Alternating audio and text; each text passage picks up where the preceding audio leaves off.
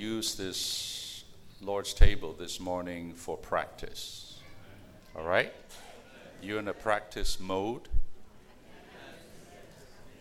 How about that? Huh?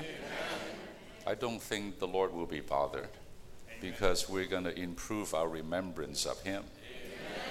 So it's always hard to have a large congregation like this, but still, let's try. I would like to suggest that this whole period of time, including the worship of the Father, has to be restricted to 30 minutes because of our schedule. So time is of the essence, so there should be no wasting of time. A few points. For the Lord's table, we will sing only one hymn, number 86. Now, don't turn to it yet. Let me finish first. And then for the worship of the Father, we will sing number 51. 51. Okay.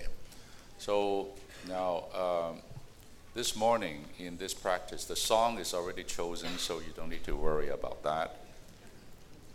What you need to worry about is, number one, exercise your spirit. Amen. Whether you're praying, you're not praying, you must exercise the spirit. Amen. To join the meeting spirit. Amen. To be in the spirit to worship God who is spirit. Amen. So no one should be wandering, thinking about this and that, forget the whole world, forget everything. Amen. We're here to remember Him. Amen. And we're here to worship the Father. Amen. Nothing matters right now. Amen. For the next 30 minutes but that. Amen. All right? So losing sight of all but Him. Amen. So second thing is we should try to stand against our usual kind of a tendency. After we sing a song, immediately we would somebody will repeat a line here. That's a kind of custom. I like to hear this. I'm not saying that's wrong, but I like to hear this morning some spontaneous, inspired praise from your mouth, using the words in the hymn, digging into that hymn, but using your own utterance, not just repeat and read a line and you're done with your worship. That is a cop-out, and that is a low-grade worship. Sorry, okay? Now, it's hard for all of us, even in the back, to be able to do something. But in the old days, we have brothers or even sisters that are in the back. They will stand up to praise the Lord briefly so that we can all hear them. We did that. So don't take the easy way. Take the hard way. And by learning the hard way, eventually we will improve. We will go upwards. And in the message today and then finishing the outline last night, we're going to get into a lot of these matters. Number 3, in the singing of these hymns and in your praise, enter into the feeling. There's a feeling in this hymn, and there is a feeling in the Spirit this morning that is particular to this day. So you have to be very exercised and very sensitive to that, to join that feeling and that sentiment. Okay? Amen. This hymn is a good hymn. We sing it a lot, number 86, and there are plenty of material and content for us to what? To sound our praise. Amen? Amen? So we will spend about 15-20 minutes in the remembrance of the Lord. Should the Lord lead us, we can sing My Little Song, if the Lord so lead. If not, that's okay. Then we worship the Father with number 51. And we must conclude in 30 minutes. If we're all so exercised back to back, no silence, no gap, one following another, in other words, we're here to play ball. There's only one ball. We pass the ball around. In 30 minutes, it's quite a bit of time. Okay? And after we finish, when I come up to give my message, the first thing I will do is to critique this practice. Okay, how about we sing number 86? Well, time for a critique. Amen. Well, I say that is a very good Lord's table. Better than usual. I'm going to be here and there in my comments, so it's not. I have not gathered my thoughts, but you see, brothers and sisters. First of all, I must emphasize that all our practices in the Lord's recovery must be based on revelation. You see, without revelation, the only thing we can resort to, or things that we can resort to, are, one, tradition. You just do things by tradition, historical tradition, where most of the Christians are. Just traditionally you do this, and so it becomes a form, it becomes a ritual that you just go through in a roadway. Week after week, time at a time, it becomes something dead, it becomes something entirely meaningless. Or, if we don't go by that kind of religious tradition, we go by our natural concept. So you would have some kind of funny concept, you may have your kind of background, and according to those concepts, you do something. And that is natural. That is just something from the human source.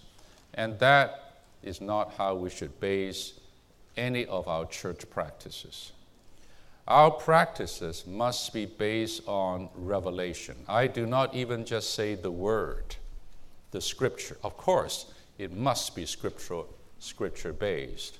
But you can base your practice on scripture also in a dead way, also in a legal way, or in a dogmatic way. We must do things according to revelation. So let's take the Lord's table with the remembrance of the Lord Jesus and with the worship of the Father, for instance. You see, I hope after this weekend, we have gained a little bit more of a revelation concerning this highest and most central practice of our church life today. This time of, indeed, Holy Communion. And I don't use that as a kind of in that Christianity sense, but in the true sense of the word. A time of sweet and the deepest communion between God's people and God Himself in an atmosphere of love. And so, for this, we must have a revelation concerning why this remembrance. What is the significance of this remembrance? What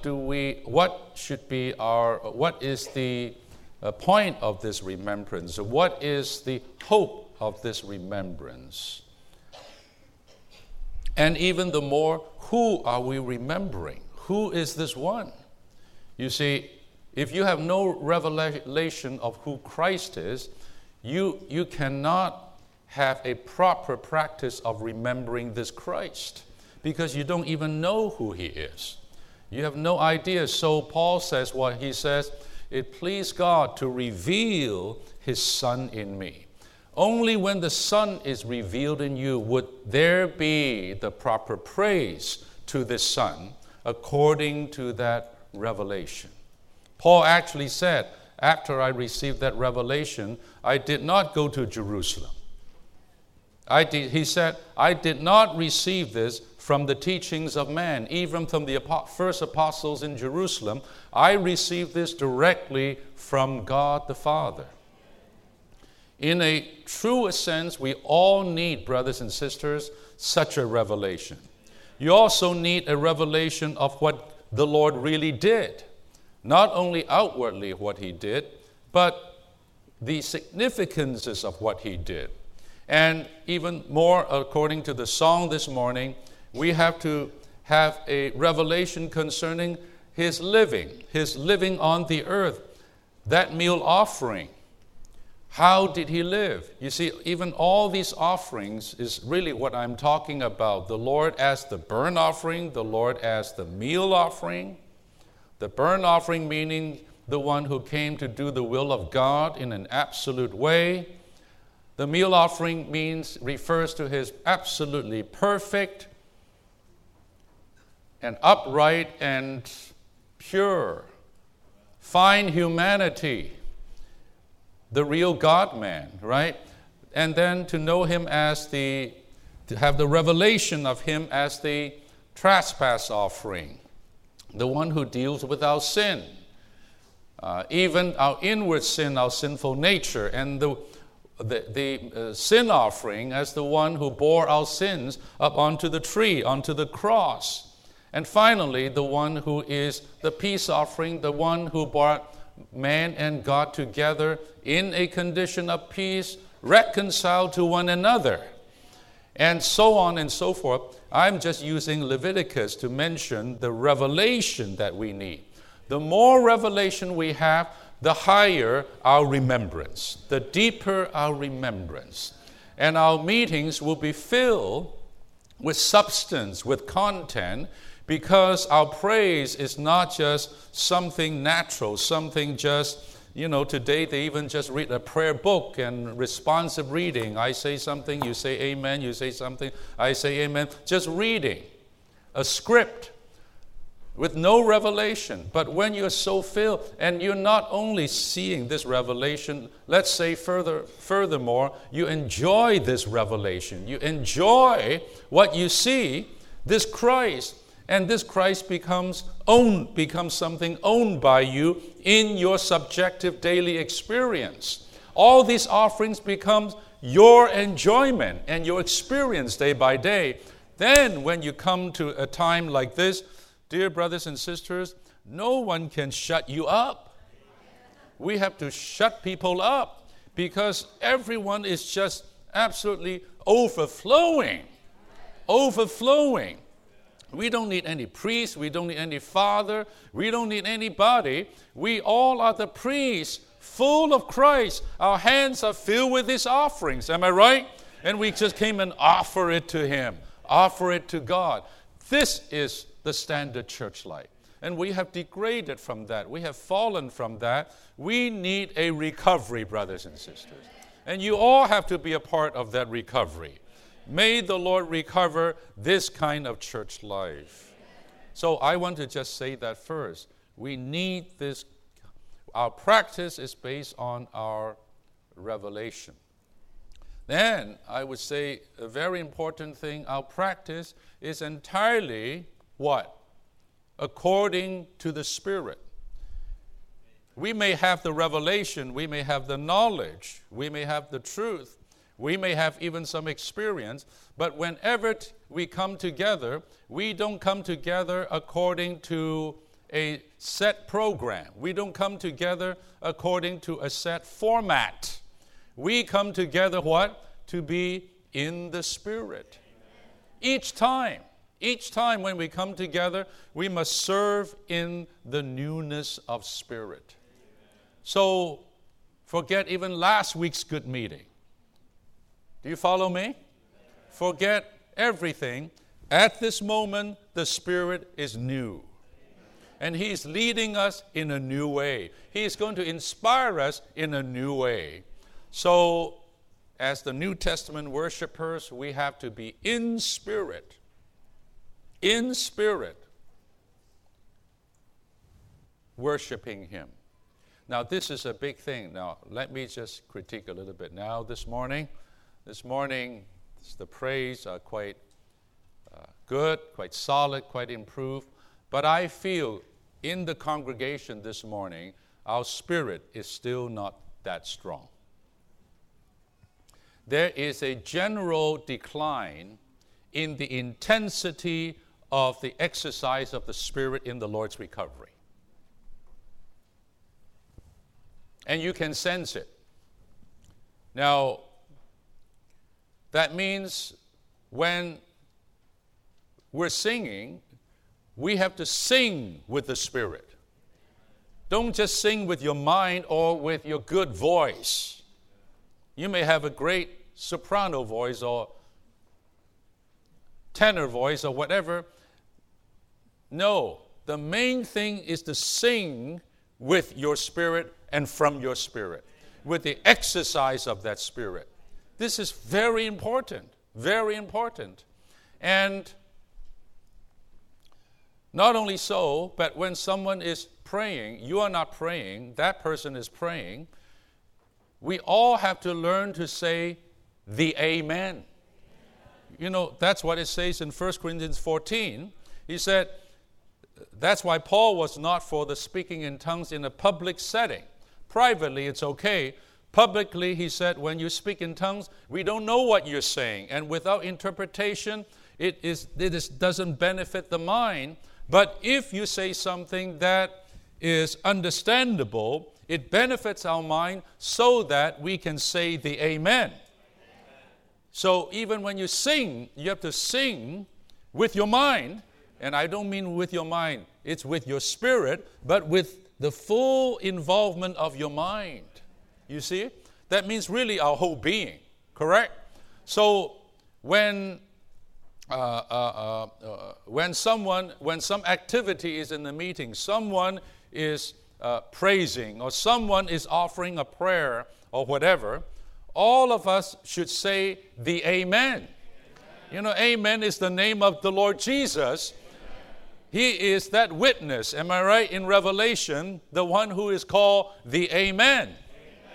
So when you say Amen, you're calling on the name of the Lord. Dear saints, even today I feel our Amen has become weak. We need to all learn to practice to say Amen. Amen. Amen. Amen. When you are like this, I tell you, that will strengthen the one who's praying. It will just uplift him. It will even, like Hur and Aaron, raising Moses' arms up on the mountain. Do you follow me? Amen. See, if I'm speaking here and none of you say amen, I feel my arms are kind of drooping. But when I speak here and you all say amen, whoa, my hands are like this. Amen. Don't love your throat. Just go get some Vicks. You'll be okay. In the early days in Eldon, we lived on Vicks. Our throat is constantly hoarse from constant praising and exercising. Amen. See, but my voice is still here. I never lose it. So don't worry. Don't love your throat so much. Love the Lord more than your throat. Amen. Say amen to Him. Amen. I'm talking about intensity, not even just decibel level. But the decibel level is a reflection of the intensity of our spirit. We've lost that intensity in the recovery. How I want to see it return and then some. Amen? Amen. Don't say, oh, he's praying. Well, let him go. I'm waiting for my turn. Don't do that. His prayer is your prayer. Any saint who's praying here, they are representing the body to pray for all of us. Amen. When we say amen, we mean what? What does that mean? Huh? So be it. I agree. I join into that. I'm one with that prayer. So I say a strong amen. Let's say 3 amens together with intensity. Amen. Amen. Amen. You say that will scare people away. No, I don't think it will scare people away. We need to restore the intensity of the use of our spirit. Brothers and sisters, many of us have lost even that habit. When you come to the meeting, you just come and sit. You don't come and exercise. And when you exercise, you don't exercise with that level of intensity. Now, the third thing I would like to say at these kinds of moments, not only we should exercise our spirit, I would say we should exercise our heart.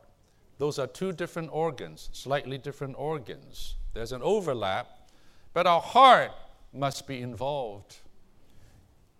That means what? I come back to last night. The feeling, the sentiment, the emotions. I also find that to be lacking oftentimes in our midst. We even may have certain level of exercise of the Spirit, but it's kind of what? Without feeling. It's kind of like militaristic. You know what I mean? It's kind of martial-like, but no feeling. No feeling. So the songs we sing, especially in hymning, especially in singing, it calls for not just the singing, the exercise of the Spirit. Every song, well sung and even well received, must be sung with certain kind of feeling that fits that song. And also that fits the atmosphere in that particular juncture in a gathering. So today, this morning, the first song we sang, number 86, am I right? That is a song full of feeling, much feeling, as we survey again the Lord's life on the earth. Am I right? About him becoming a man, the man with no beauty, a man who is like root out of a dry ground, a man who has no handsomeness without, but all beauteous within. Am I right? His obedience to the Father, his tenderness, his sweetness. Recall how he was with the sinful woman. Recall how he was with the disciples and how one even reclined on his breast. Remember his gentleness. All of this. And eventually, of course, leading to his being exalted by the Father. As you survey these things, there's a lot of tenderness there. There's a lot of sweetness there. We have to get into the feeling of a song in a hurry. We should not even just sing just to sing because it's good notes, it's good melody. The right melody really helps. But no, we have to, through the words, the lyrics, enter into the feeling, the spirit of the writer. And I tell you, number 86, whoever wrote it, it is a wonderful, wonderful song in this respect concerning Christ as the real meal offering, meaning his humanity. His humanity. When you touch the Lord's humanity, it is just lovely. Am I right? You have to enter into that. Then together we sing that song, we can offer the right kind of praise with the right kind of feeling. Even when you sing it, dear saints, sing it with the Spirit, but sing it with revelation, sing it with the Spirit, and sing it from your heart. From your heart, right? Who is that figure in this Wizard of Oz? There's no heart in there, you know? You open this, there's no heart in there. Sometimes I have a feeling if I open you up, I don't find a heart there. Or God doesn't find a heart there. He said, your lips are here, but where is your heart? I want your heart. Where your treasure is, there's your heart should be there also. Am I your treasure? And then where is your heart? You forgot to bring your heart to this meeting. You left it, I don't know on what. Dear saints, I hope this is of help to all of us. I like to see a change, even a revolution in our meetings, starting with the Lord's table. All right. Well, this morning, critique, right? I critiqued some already, and that is still the shortage of spirit and still the shortage of heart. But let's just improve. Let us improve. Sisters, I know you're all nice sisters, you're well-behaved, you're this and that. But when it comes to the Lord, I tell you, in the New Testament, the sisters oftentimes took the lead to love the Lord. I like to see more sisters so engaged and so much in love with the Lord, like Mary the Magdalene, the first one in that resurrection morning to the tomb. And even after the brothers came and saw empty tomb, they said, "We got it," and left. He stayed on. And because he's staying on, the Lord appeared to her. The first human being that the resurrected Christ appeared to before his ascension to the Father for the Father's enjoyment was a woman, Mary Magdalene. Sisters, how much you should take the lead in this regard, to love the Lord and cause the Lord to break the rules and even draw near to us. Dear sisters, do you know our love can cause him to do something, for the Lord to do something unusual? But your heart must be here. Your heart must be here. Let your love be poured out. Let the alabaster box be broken every Lord's Day. And let the fragrance fill the house. Dear saints, we need that atmosphere of love, and for that our heart must be exercised. And I even see sometimes the brothers, like these ones sitting in the front, too gentlemanly, way too gentlemanly. You think the Lord loves gentlemen? I like to see sometimes these gentlemen becomes uncontrollable. I mean, not that they flipped out, I don't mean that. But uncontrollable in the sense of their emotions poured out to the Lord. You think the Lord would rebuke us if we get emotional with him? Now, I'm not talking about being soulish. I'm not talking about that. I'm talking about when you are so overcome with the Lord's presence. You just beside yourself. You become a person beside yourself.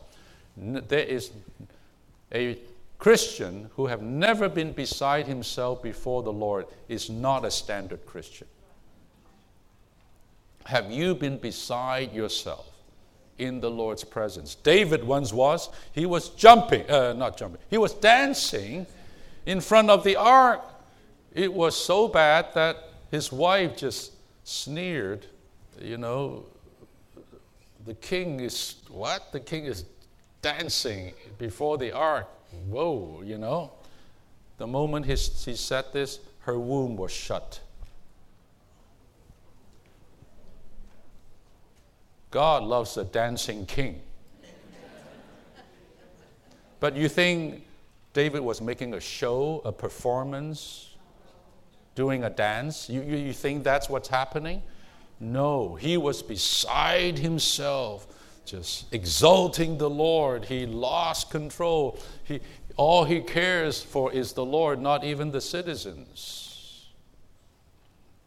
That's what I'm talking about. We need a recovery. The recovery somewhat has become a little bit heartless. It's the heart, the truthfulness, the sincerity that a New Testament worshiper should have. May that be recovered. Amen? That's why I said, when was the last time at the Lord's table I saw tears? I don't remember when. Even my own tears.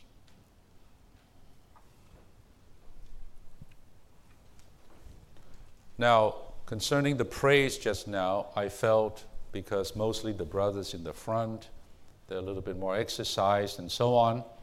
It's okay. This is a big meeting. So I feel their praise today was good. They follow one another. I took the lead to stand up. It doesn't mean you all have to stand up. It's just that this larger congregation, it helps for the projection of the voice. And by the way, dear saints, when you speak or praise or sing, you don't do it for your own hearing. You do it for the Lord to hear. You say the Lord is deaf. It's not about the Lord being deaf, okay? But he wants to hear your voice. Make a joyful noise. If he is, he wants to hear it, right?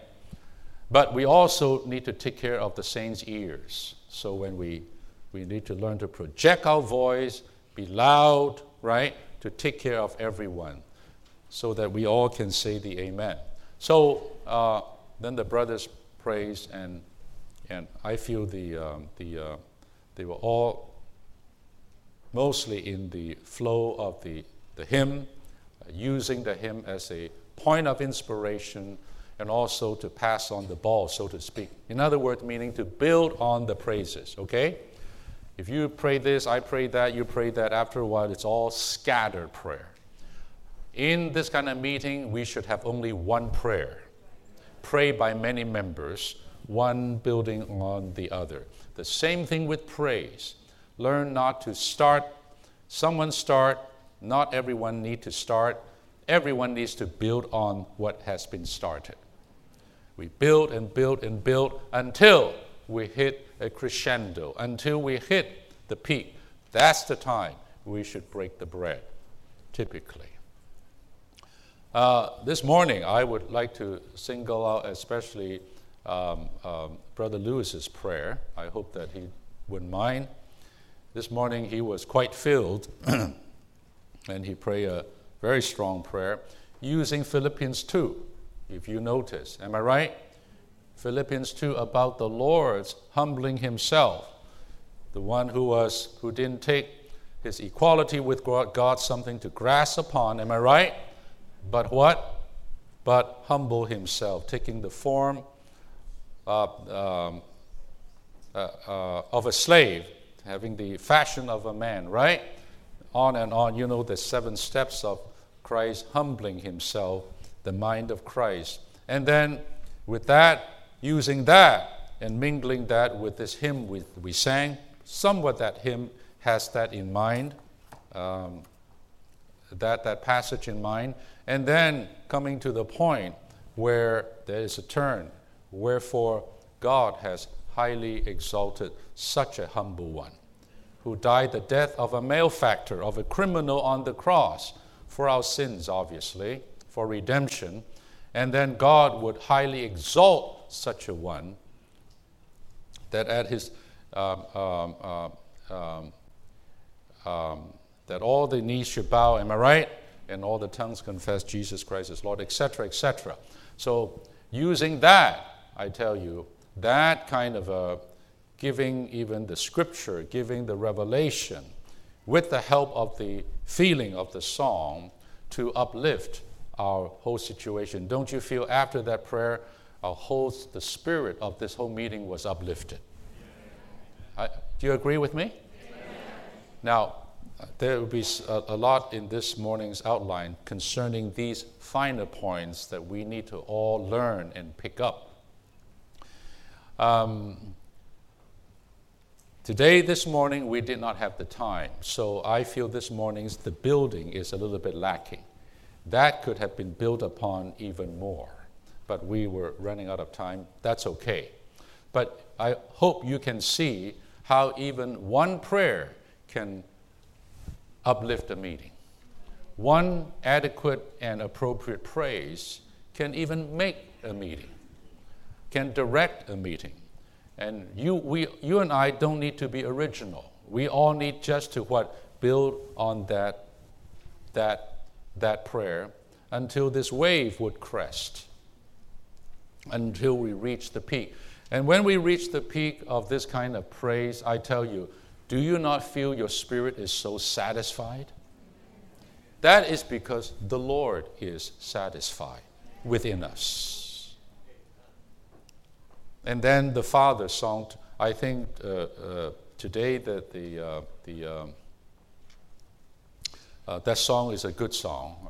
Actually, I called the wrong one. I said 51. Actually, it should be number 50. To me, I like 50 even more than 52. But those three songs are all in that, the best songs that would reflect the reality of Hebrews 2. You know, the Son declaring the Father's name to us and leading us in praise to the Father. This is where these songs are based. So I felt this morning, just the singing of that hymn brought us to that point. And sometimes it's even not just a praise, but the singing. Now, I like to say something here, that this is why we don't need many songs. It becomes a sing-along to fill in the lack of spirit and the lack of heart. So we need songs. Those songs become not meaningful. In fact, they become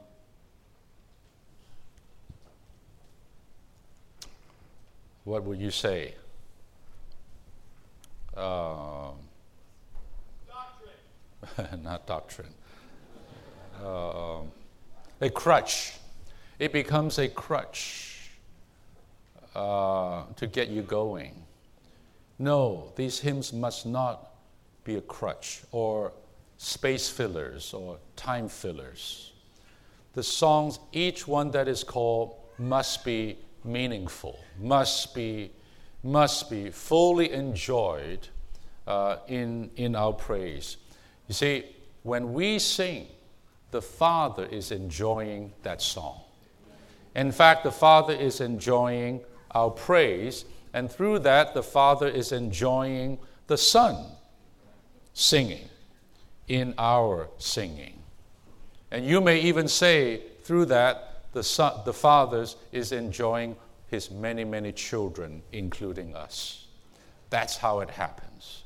And so when the Father is in that enjoyment, our spirit senses that joy and enjoyment. It is the Father's enjoyment, the Father's delight becoming ours. At that same time, this all-inclusive Christ become the center of the enjoyment of this universe of both God and man. Do you see this, saints? You see, we have to enter into these details. We have to become learned ones to know how to worship the Father. So sometimes with one song, like today, at a certain point, some brothers, they just pick one verse that they are touched with, and they just sing it. Am I right? And some of us follow with that. So one song can be sung in myriads of ways. One song can be broken up and sung at different times.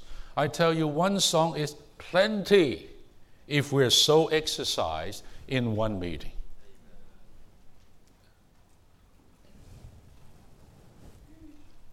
So they are no longer crutches. They are no longer time fillers. They are all meaningful. The Lord didn't sing 9 hymns after the table, did he? Huh? He just say he sang a hymn, and they went to the Mount of Olives. A hymn. Just one hymn. So learn to exercised in the aforementioned ways with the help of these hymns in these meetings. I felt today that that time of 30 minutes flew by very quickly because we're all in it. No one, I hope, was looking at your watch. There's no clock here, thank God. We lose sight and we lose sense of time. We truly, in spirit, are in eternity. Now, I'd like to say something more here, and that is we need to, with even all that I just talked about, learn to worship and praise in a finer way, in a more exquisite way, in a more cultured way. I'll put it in other words, our praise and our worship and remembrance of the Lord are too rough, too coarse. It's like you go to, these hamburger joints and you ask for triple something. It's stacked like this, right? And with everything on it, right? And you don't even know how to eat this thing. No forks, no knives. You just have to kind of grab this thing in some paper and chomp on it. And the ketchup starts flying here and the mustard's flying there. You're all over with this thing and you just kind of eat like that. That's what I mean by rough worship. Well, you still ate something, right? You still ate something. But if I'm there at a feast with you and I'm the host, and I would say, ooh, this guy is not cultured. In fact, he brought the wrong kind of food, a hamburger, right? Dear saints, I don't think the Lord was rough. The Lord Jesus. Study his life in the Gospels. There was even a time when he got mad. He got indignant at those who made God's house a house of merchandise. The money changers, all that. He got mad. He whipped. He was just cleansing the temple. I tell you, I believe even when he was there with indignation and wrath, you may say, he was full of dignity. He wasn't just got crazy and no. I believe even when he was doing that, he was doing that with much dignity. Something to esteem. His whole humanity of the Lord. And when the Lord praised the Father, he didn't just kind of like that. He said, Father, I thank you. You have not revealed this to the wise, but to the babes. The Lord is refined. And I'm not talking about being refined like we all need to be these cultured, super cultured people. I don't mean that. But there is a level of refinement, of dignity, of propriety, of fineness, even in our worship. If you're rough, your praise would be rough. Even your words would be rough.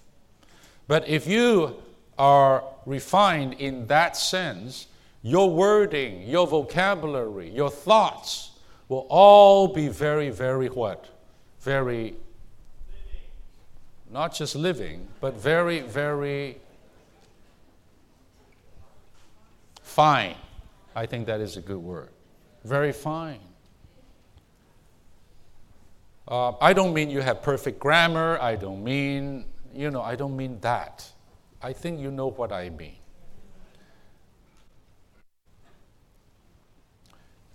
That fineness requires a level of sensitivity. You need to what? Sense the Lord within your spirit by the anointing. You need to learn to sense that, right? You need to also sense the spirit that is in the meeting. Then you also need to look to the Lord for some utterance, some spirit-inspired expressions to what? To release the praise or the sensation that is in your heart. You know, just read the Psalms. Read the Psalms. It is full of particular utterances, very inspired, to speak for something divine, right? Something prophetic, something high, with all kinds of situations, but they are poetic. And poetic means something not rough, something fine. So, saints, learn that. I would even say young people. Young people, don't say, I'm young, I don't know this. No, learn this.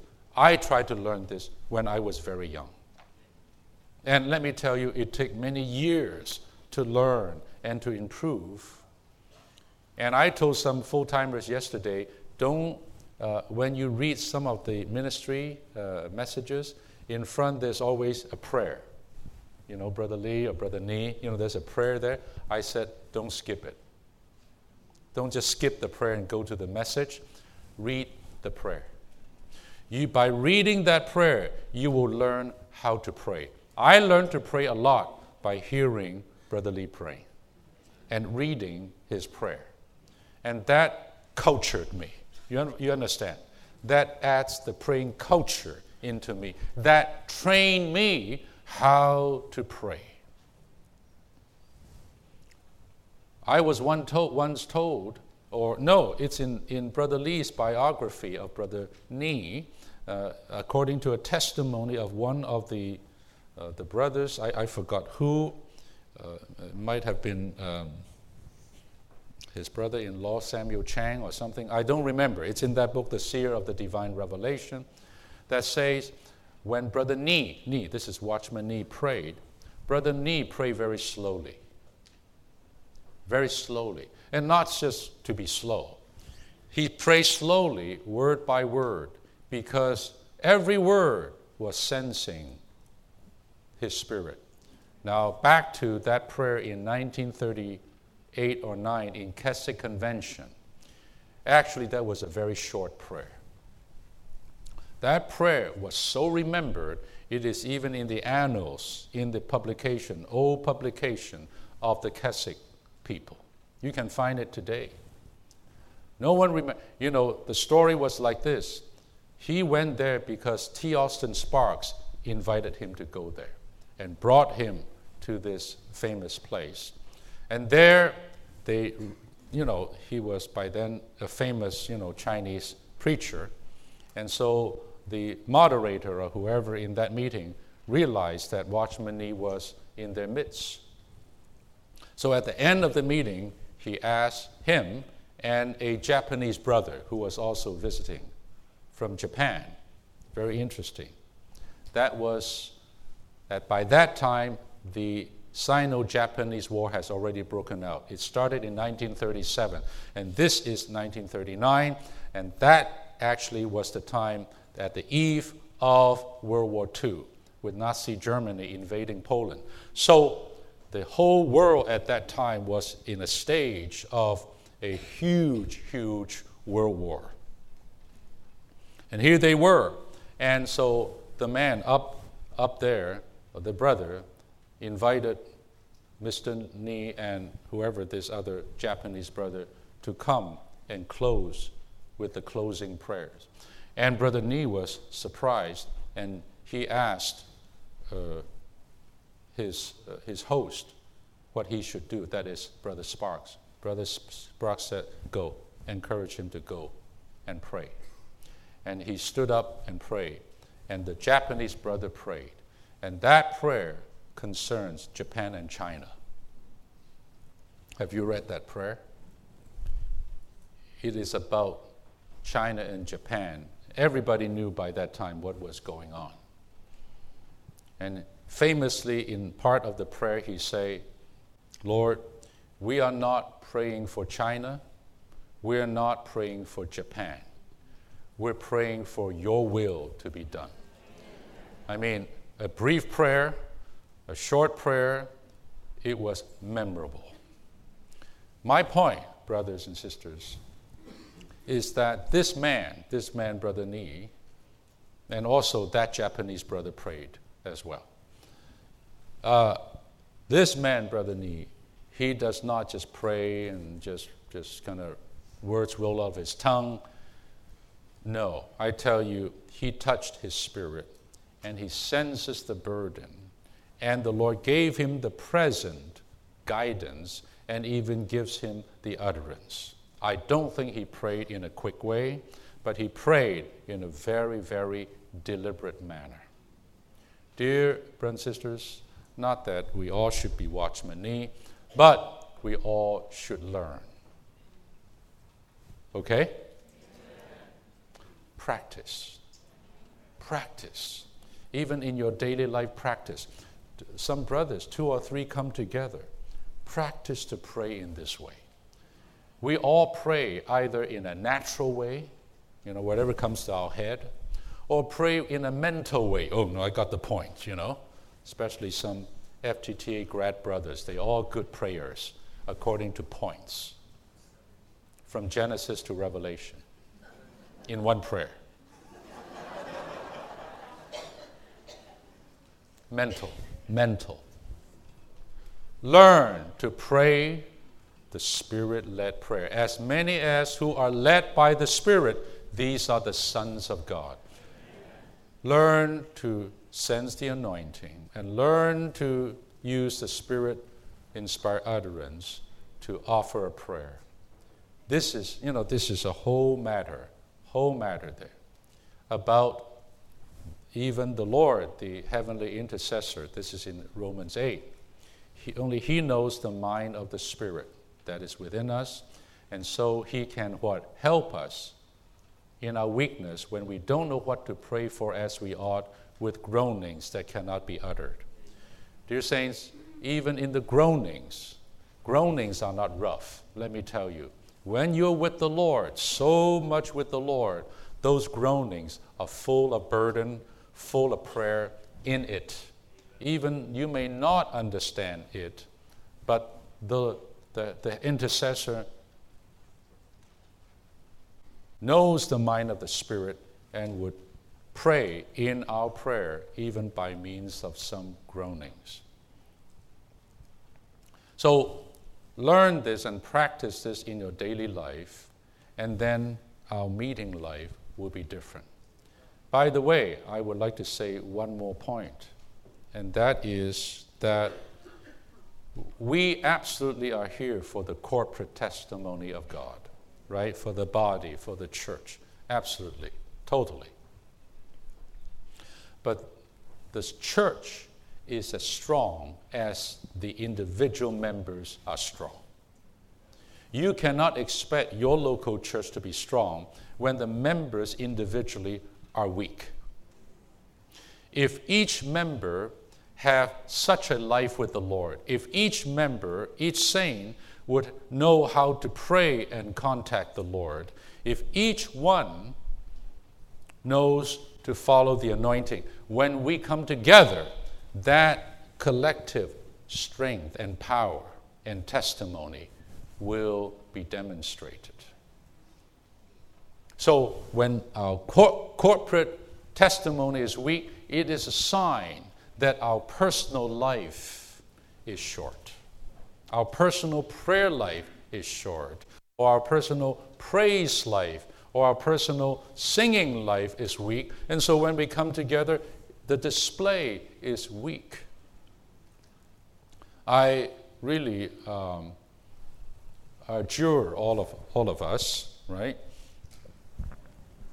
that you would go back even personally in your times with the Lord, that it would be full of worship, full of this kind of prayer, and full of this kind of praise and thanksgiving. Yourself, just yourself. And then when we come together, there would be the spontaneous display. Okay, I hope some of these things are helpful. And I expect there would be what? There would be a difference made in the Mid-Atlantic.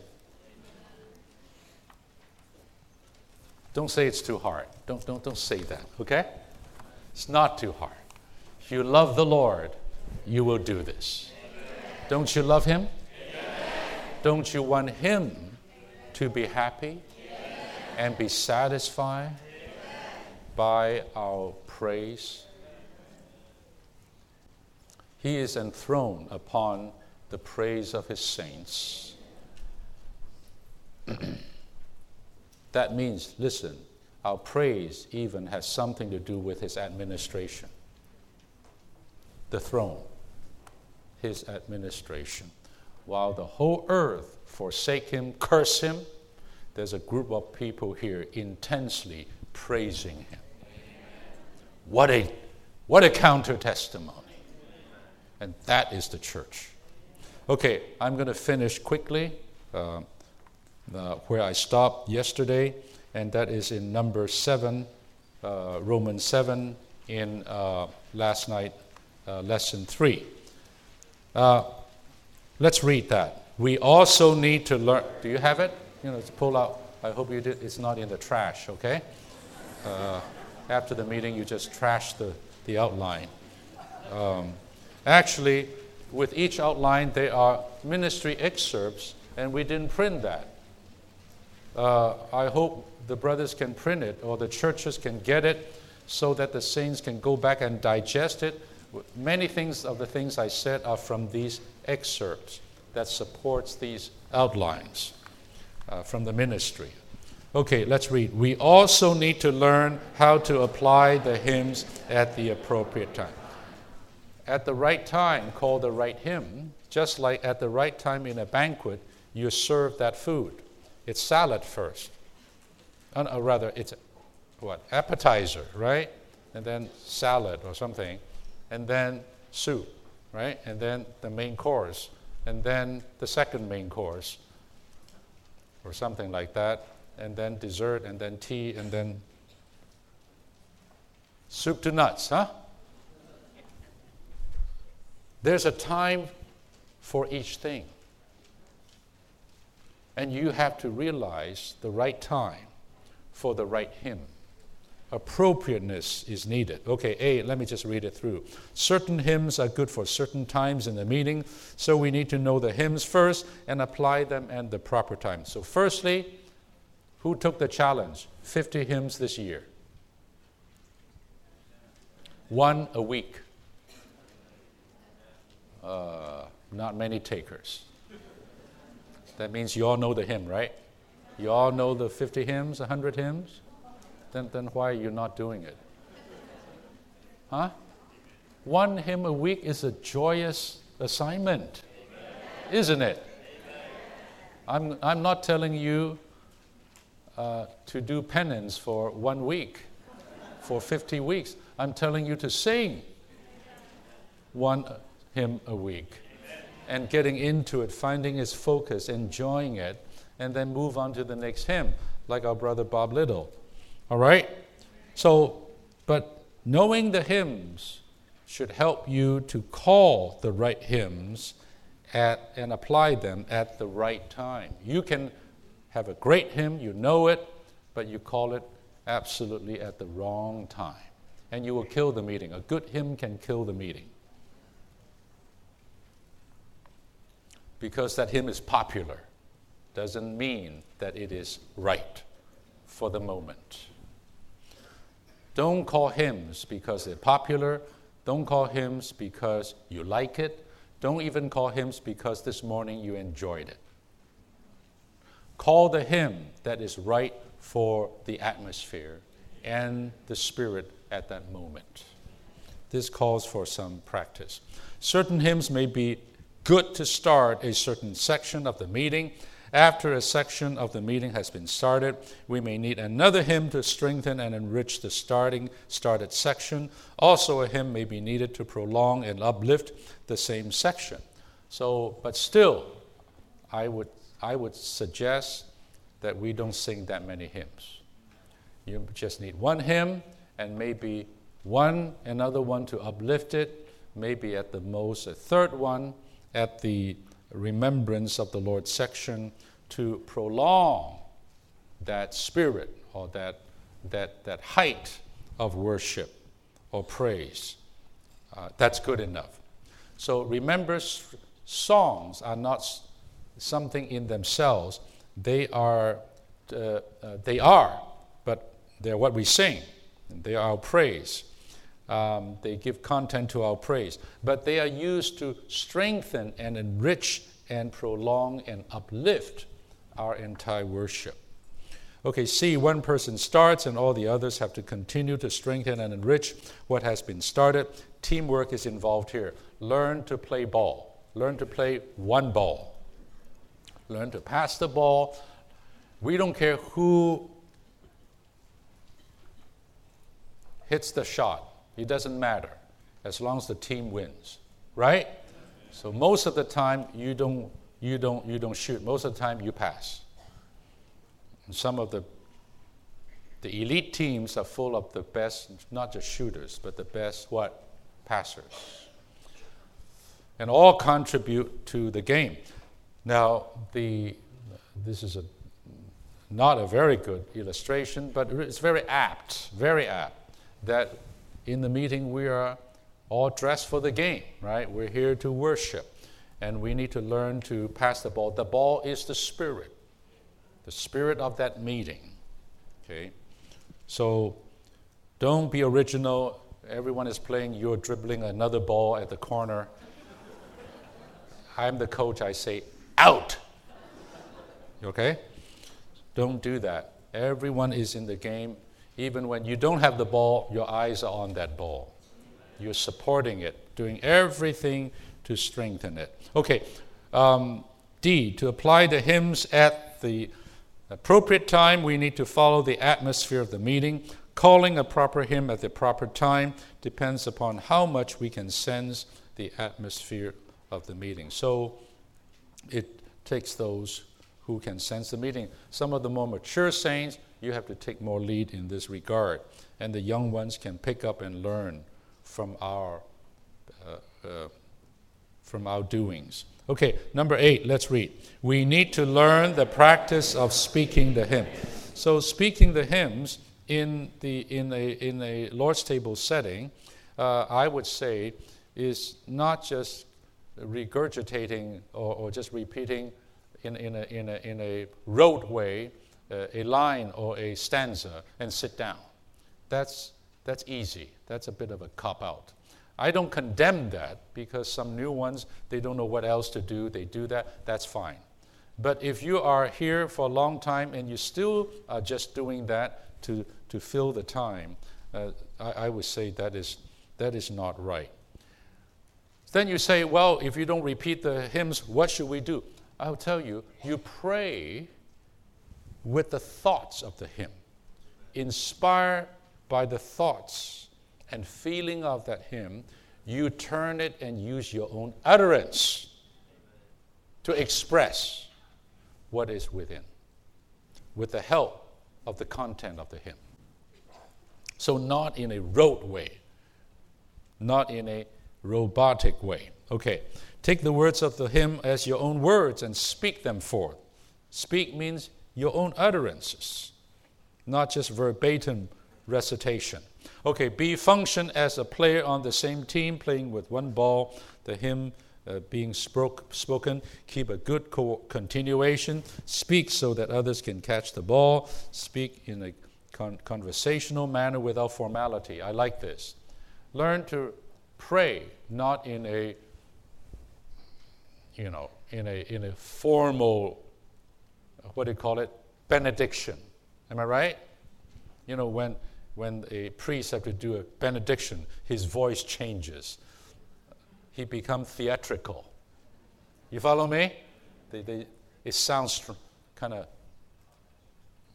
strange, all right? Because he's doing this public thing. It is better, especially in smaller gatherings, to be more conversational in our prayer. It's like a dialogue with the Lord, right? Very personal and very, very intimate. Okay, look at each other when you speak. Do not concentrate on your hymn book. Well, I don't know about, I'm not saying I look at you like this, right? But it means this. Too many of us are like this. Or worse yet, the device. You know, there was a new one who came to a church in Southern California. And he was looking around. There's a blue glow on the face of every saint. That's the Lord's table. She said, "This is weird." You know? If I'm a new one and I come to our midst, I would say, "This is weird."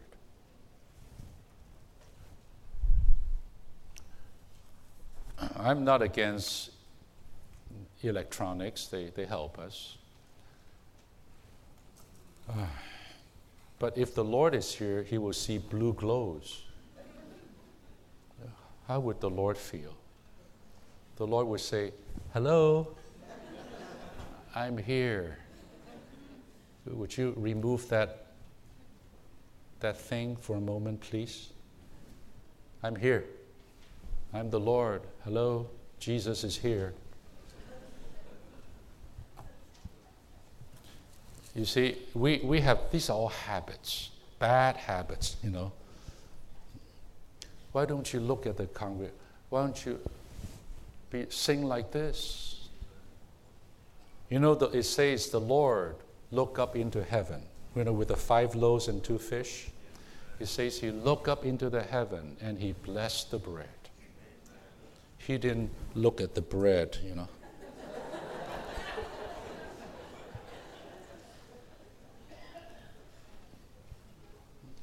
You see, habits. We all have to drop some bad habits in the church life. You know, I pick it up from you, you pick it from me. Let's all junk those bad habits. I almost like to suggest, don't sing with your device. Or if you do, just put it here and do this, right? And even those of us who sing this, don't do this.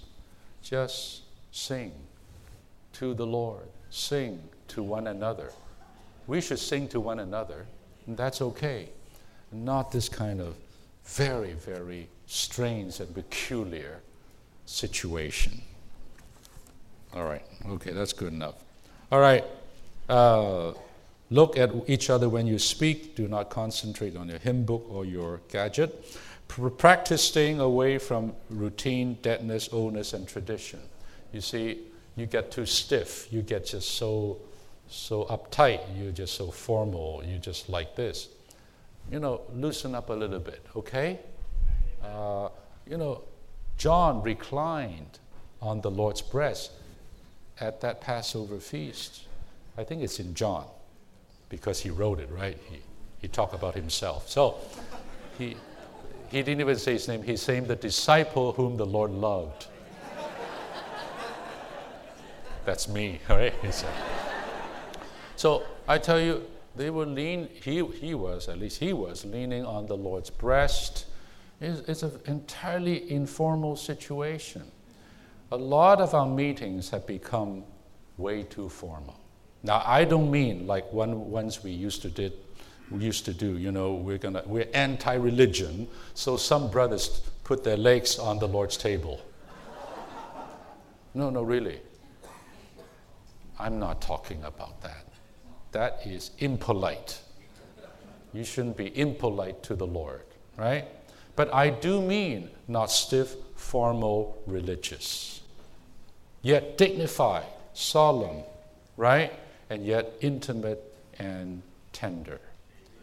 There can be such a moment. I believe the first Lord's table, it was like that. Okay? So let's get out of all that kind of oldness and deadness and tradition. Okay, number 9, let's read. Although we will speak the spiritual hymns to one another in the meetings of the church, we should still sing the psalms, hymns, and spiritual songs. I can just read it. The New Testament tells us that we should sing. Ooh, hallelujah. Let's sing, right? Be a singing people. The Psalms in the Old Testament tells us to make a joyful noise to the Lord. We should do that. Hallelujah. When you make a joyful noise, you're joyful. You're happy. We may not be an accomplished singer, most of us are not, yet we should still enjoy singing to the Lord. The Lord does not care whether you can carry the tune, whether you are pitch perfect. The Lord cares for that joyful sound from your wonderful spirit and sincere heart. The Lord enjoys the singing of all the saints. He loves that. The Lord does not care for the proper melody, but he likes to hear a joyful noise full of praises to him. Oh, I got this grandson. He's 3 years old now. He got his ukulele, and he just starts strumming on the sofa and singing something. I don't know what he's singing. Oh, this grandpa is so happy. Ooh, I don't know what he's saying, but this is sure enjoyable. Now, if you do that, I would say, hey, something is wrong. You're 30 years old, you're still doing that?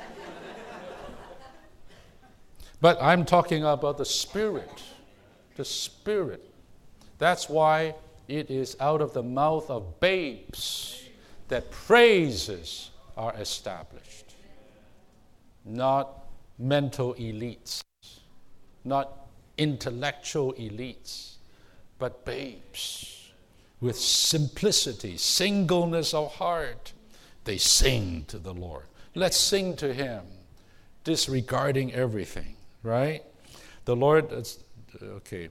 D, when we sing in the Spirit and with the Spirit, in the Spirit and with the Spirit and with Christ as the content, this is pleasing to God even though we cannot carry a tune. This kind of singing is sweet to the triune God. Whenever we have some free time at home, we should sing the hymns, okay? We should sing the hymns until we know them well. In this way, it will be easy for us to sing the hymns in the meetings. So I'm still going to say, do the 50 hymns this year. One a week. Amen. Sisters, you're chopping those green peppers, making your salad, and you're just thinking about your husband,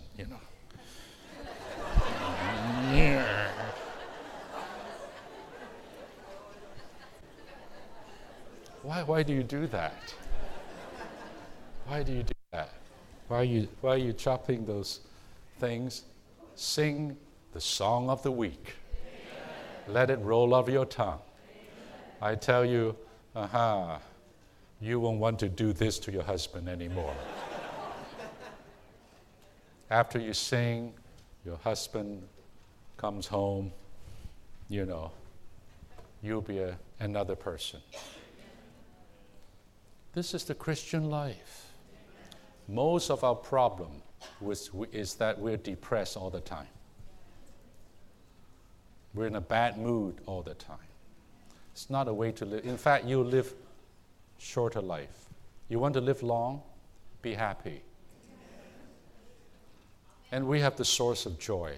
And we have the way to be joyful by singing. Amen. Really? Really?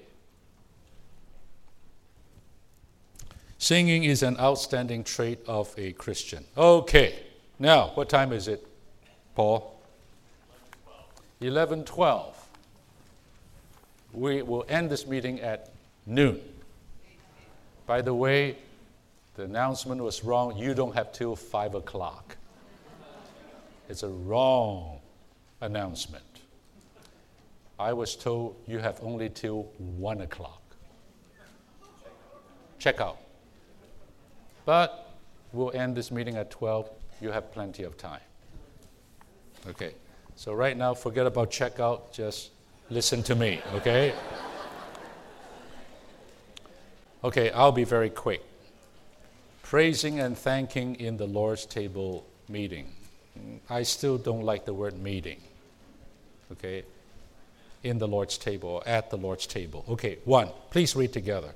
In the Lord's table meeting, we need to remember the Lord by praising and thanking Him instead of praying, asking the Lord to do things for us. So I can just read it because we covered this already. The first thing in the meeting of the church is to praise, to offer up a sacrifice of praise and thanksgiving, especially there in Hebrews 13. B, in the Lord's table meeting, we should not ask the Lord to do things for us, but we should bless the Lord with well-speaking concerning His person and work. We covered that already. C, the praise is the strength of the church. You want to gauge the strength of your church? How much praise is there? Just go attend the Lord's table of that church. You will tell the strength of that church. 2, let's read. Like the singing of hymns, the prayer, praise, and thanksgiving in the table meeting has different sections. Okay, A, just as singing has its steps, prayer also has its process with many sections. We should remember this principle and practice it diligently so that we may function in the meeting like an experienced basketball team. Now, we're not just talking about calling hymns. The emphasis or focus of this message this morning is on our praise or thanksgiving or prayer at the Lord's table. We should also be practiced in this matter. Okay, 3, we must pay attention to the following principles when we pray at a Lord. Okay, A, let me just read. First, you have to remember all these steps. Now, I know right now it's a bit, step 1, step 2, but eventually all will flow together. First, our prayers must be fitly connected one to another. Don't pray independent prayer. Pray prayers that connect with the prayer before you and opens the way for the prayer after you. Pray connecting prayer. Pray the body prayer. After singing a hymn that was selected according to the spirit of the meeting, we should utter a prayer to follow the hymn. We should not pray in a disconnected way. We should sense the feeling of the meeting by following the Spirit's moving within us. In a meeting, we should be like those in a relay race in which we may not run outside the lane. We must firmly grasp this principle. With the exception of the beginning prayer, all subsequent prayers, whether it is 1 prayer or 10 prayers, must be connected with each other and closely follow each other. When I go to a Lord's table and I hear prayers like this, I know these saints are more mature. I know these saints are trained. When I go to a meeting, it's like popcorn. He pops one prayer, she pops another prayer. Has no connection, no joint, nothing joined. I know everyone is just in their own little universe, in themselves. And that meeting will never be satisfactory, all right? Never be full. Learn to pray the one prayer. Second, our prayer should move forward. That means our prayer should not be the same from the beginning to end. Because it is one prayer, that prayer should move. It should go forward. It should advance, okay? They should not remain in the same place. Immediately after we offer a prayer in relation to a hymn, we must move forward in our spirit. We must not only move further, but move higher. Always aim higher, aim deeper as the meeting goes forward. The first prayer leads to the subject. Hence, the second prayer should climb one step higher, and then another hymn is selected. It should climb even higher. Learn to build the meeting atmosphere by our exercise. Third, as we move forward in the meeting, we must learn to maintain the feeling of the meeting in our prayers and hymns. This simply means we cannot proceed independently. As we move forward in a meeting, we must bring the brothers and sisters with us and run with them. This requires a considerable amount of exercise. The brothers and sisters may not be uplifted in their spirit before we pray, but after we pray, the spirit should climb higher and higher. I like to put the burden on certain saints. Brothers and sisters, you've been around. You are more exercised. And you have to bear this burden in the meeting to be those, joints of the supply. All right? To supply the right prayer at the right time to build the meeting. Other saints will follow. They will be in your wake, so to speak. Okay? You're the first in the, what do you call this? In these bikes. Peloton or whatever, this long thing. There's always the first one. The first one is the hardest rider because he gets the win. The rest of them are in the wake. Or the first swimmer, you just run, you swim these in open sea swimming or in triathlon and all of that. You swim behind the first swimmer. You just basically take advantage of the wake of the waves. All right. So saints, in the same way, we need someone to be the first. And in these long bicycle race, one man cannot maintain for long. And after a while, he has to get back, and another one in the same team or whatever will go up there. So there's a bit of a relay there. And we should be a team together but we do need some to cut the way, some to blast off, some to set the tone, some to open the first prayer, or some to call a hymn, or some to lift us to another level, and the congregation will follow. This is the right thing to do, okay? Fourth, as a rule, all our prayers should contain utterances of poetic quality. We should pray with words that bear a poetic character. That means we cannot be rough. For example, the Canaanite woman cried to the Lord Jesus, "Have mercy on me, Lord, Son of David." Her prayer has a poetic nature, as evidenced by the utterances, "Have mercy on me," and "Son of David." I like this. It's a good example. Good example. You say, well, the Lord cares for just poetry? I don't think so. I don't think it's that. But when we speak in a poetic way, it inspires. I read a prose, it doesn't inspire. But I have a poetry, it inspires.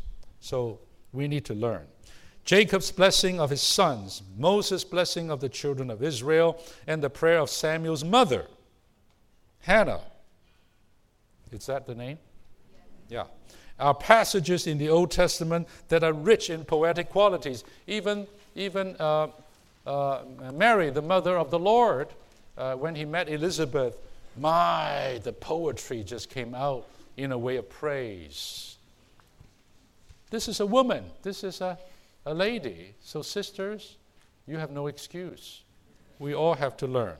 The more we're in the Spirit, the more feeling we have, the more a person touches God, the richer his feeling will be, and consequently, the more poetic his utterances will be.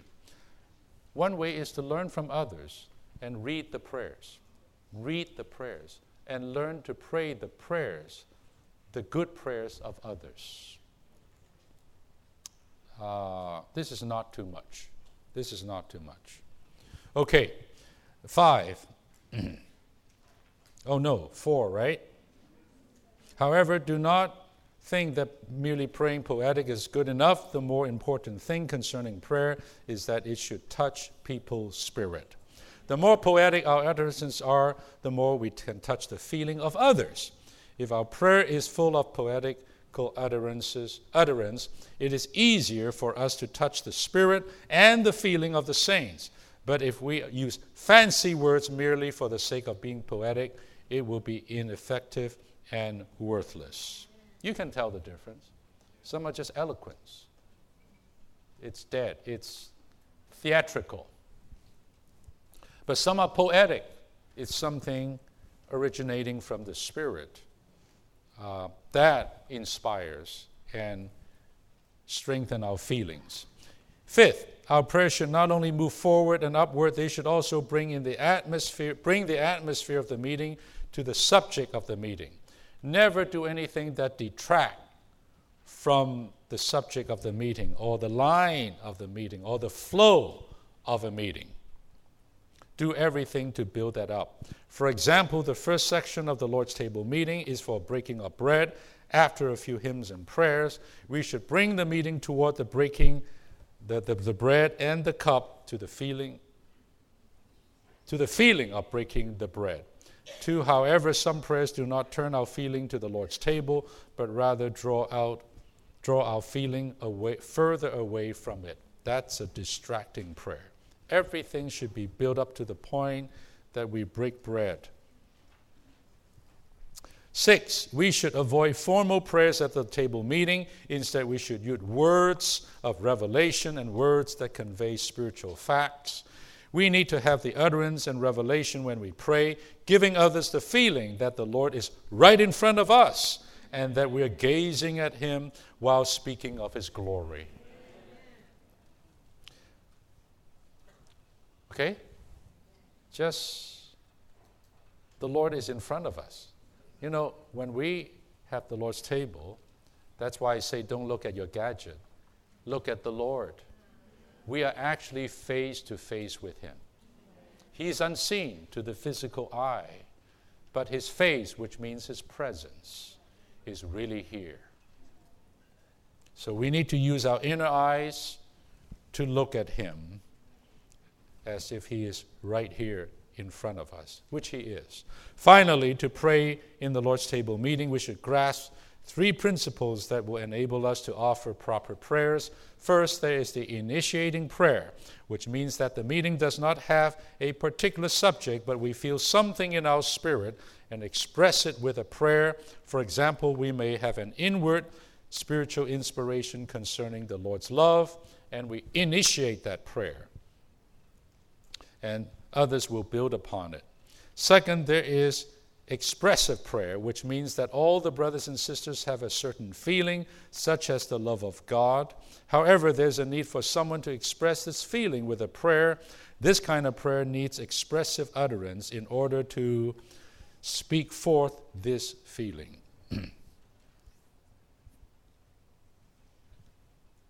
Third, there's a motivating prayer. If there is in an atmosphere of remembering the Lord, but it is time to begin worshiping the Father, we need to be motivated in order to turn the atmosphere to the worship of the Father. So some of the prayers, even this morning by the brothers, fits into some of these categories.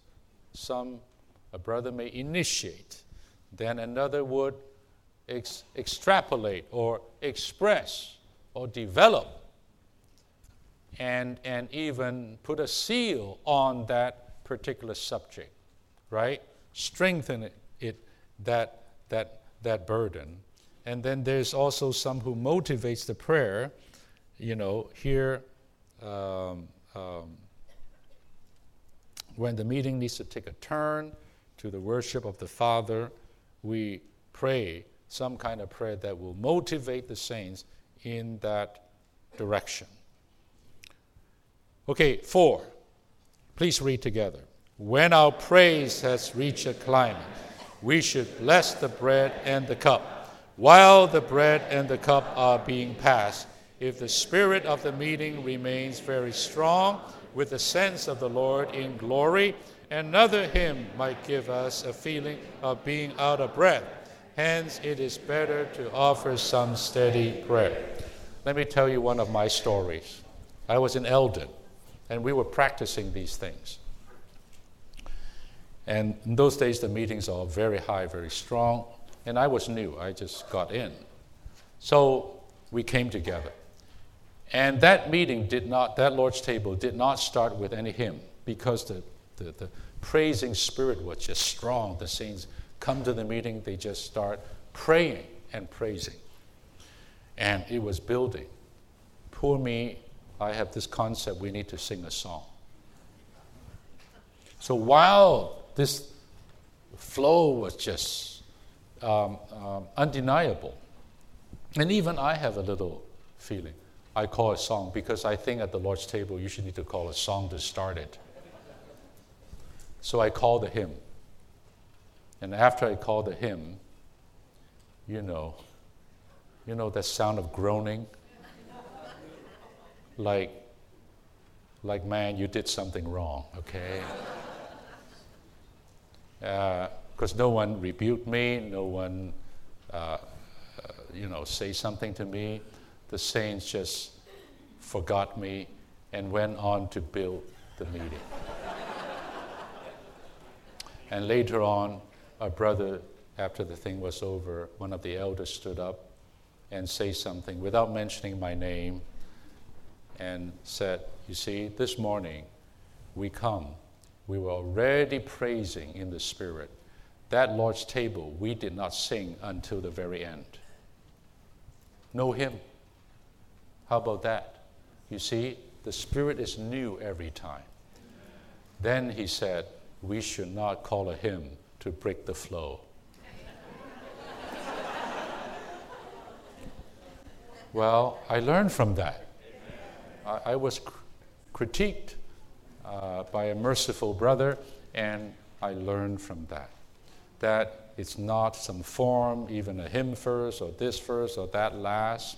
In the end, it is the move of the Spirit in the body that we have to respect. There may be a meeting where the hymn is never opened once. The saints just praise, and various choruses may spring forth. A chorus. We need to learn more choruses, even without opening our hymn book. And that would be a wonderful meeting. It depends. Sometimes calling a hymn, another hymn, that's why it says out of breath. Even we're tired of singing. We're out of breath, but we still have to sing it because someone called it. So we take care of a saint.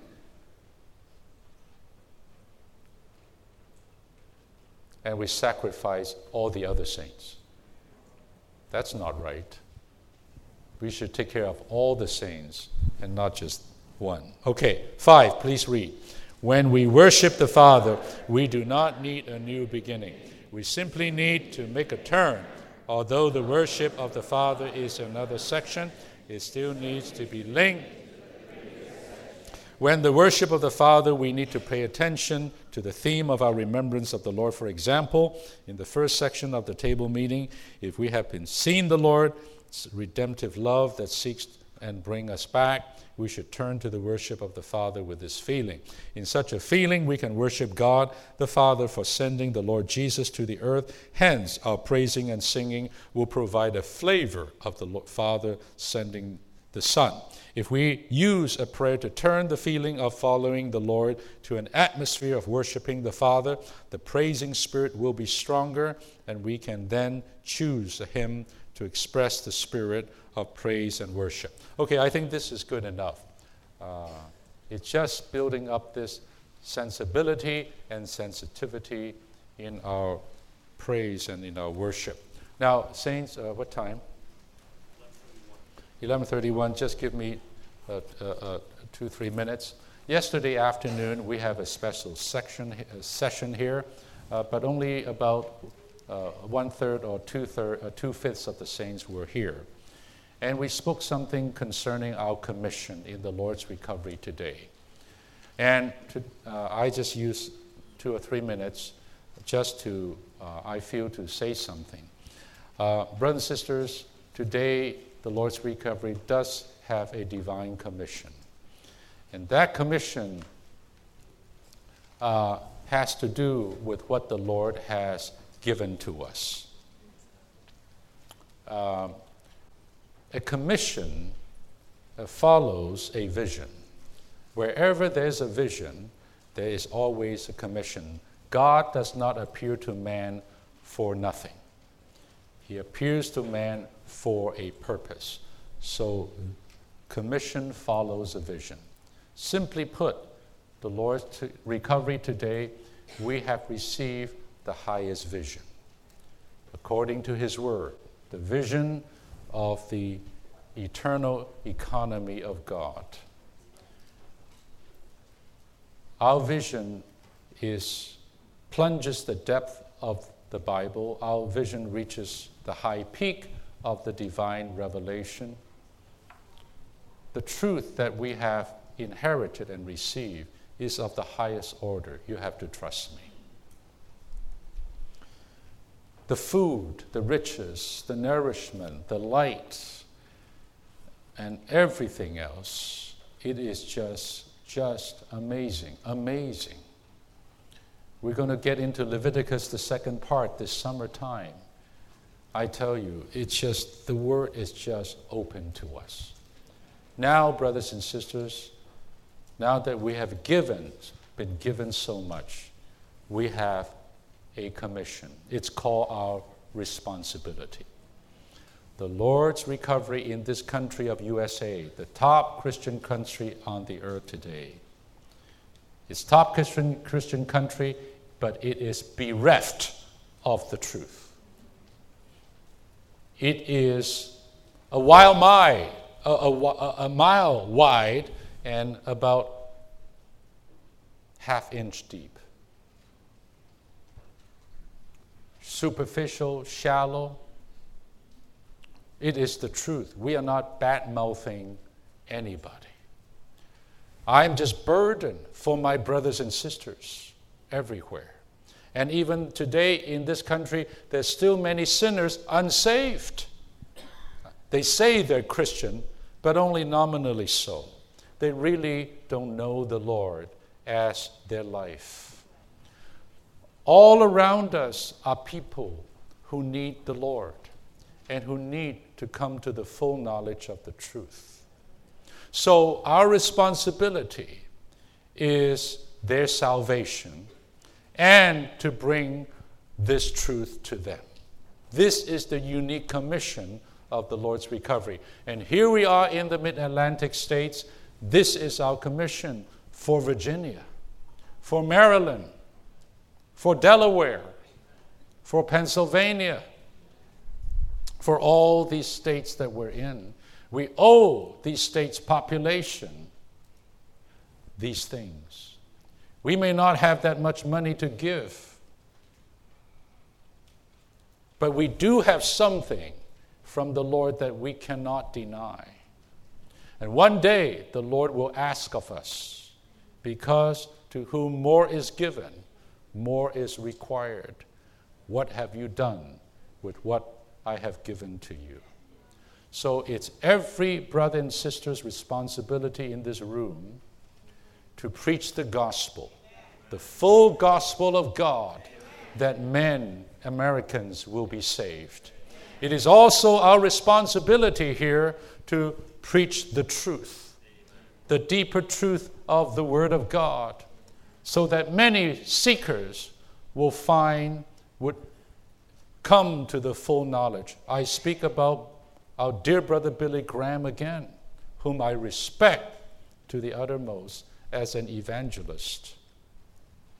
But yet, at the same time, while he is saving souls, he has been actually passing on many things that are not the truth.